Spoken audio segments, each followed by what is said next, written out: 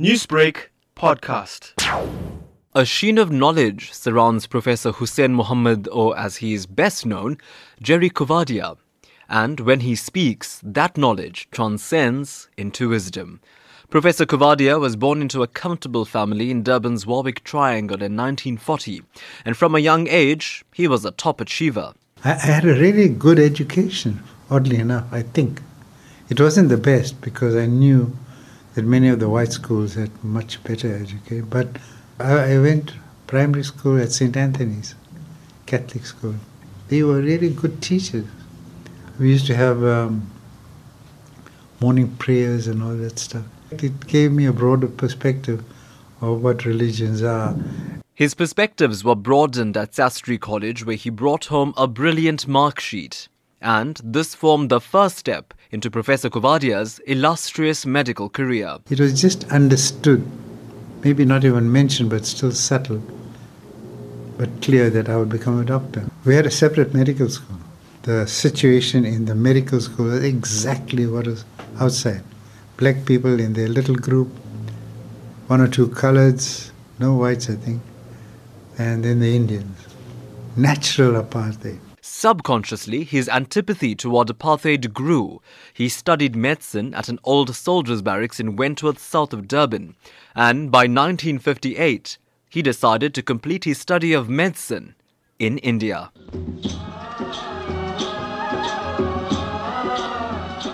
It was India under Nehru and many of them great Congress leaders, newly independent. But still, it was quite a squalid country. It shaped my life. I mean, it was absolutely throbbing with life. It was full of variety.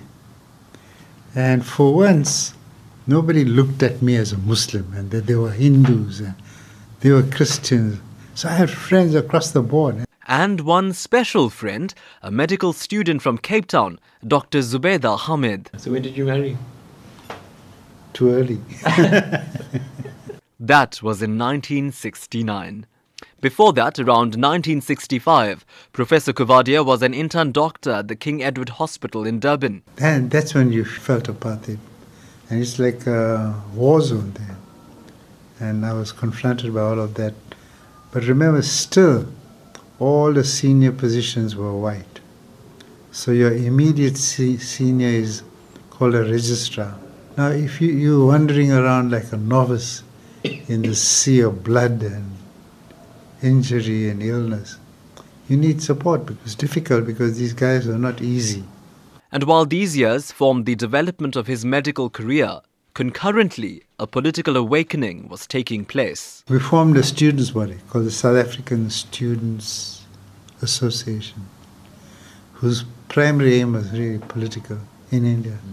So we used to invite individuals to speak to us about issues in India. I think it was Dadu and J.B. Marx. He was a trade union leader. So we used to fete them and meet them and all of that. By this time, Professor Coovadia was successful. Engage an audience became a major asset for his politically active comrades. There was Mewa Ram Govind, who had started a couple of campaigns. The revival of the Natal Indian Congress, Free Mandela campaign. And gradually I got to know the others, the BC caps like Sats Cooper and all of them, Steve Biko. And Steve Biko is at the medical school.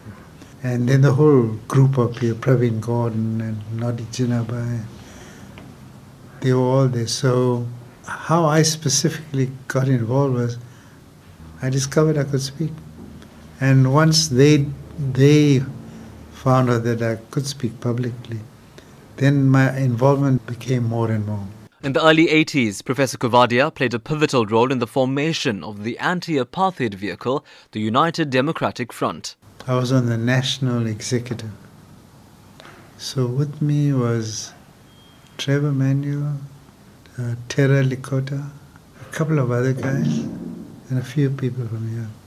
So that really engaged me in a very intense way. Meetings, a lot of speaking, a lot of organization and so on. And we did various things. We supported the Phoenix settlement. Mewa was married to Ila then, and they had a house there. So we did some work, health work in those areas. We got involved in, for a want of a better word, social medicine. In 1987, he became a target of the security branch. That November, they planted a bomb outside his Overport home. Thankfully, no one was seriously injured. By 1990, it was time for Professor Coovadia to focus on research. He became professor and head of pediatrics and child health at UKZN. He is famed for publishing 360 papers in some of the world's most reputable medical journals, including The Lancet, mainly on pediatric medicine. But some on healthcare. I was interested in health systems, and in particular, like what we propose now, a national health insurance system. And I knew a lot about the UK because I got a scholarship to study there for 2 years.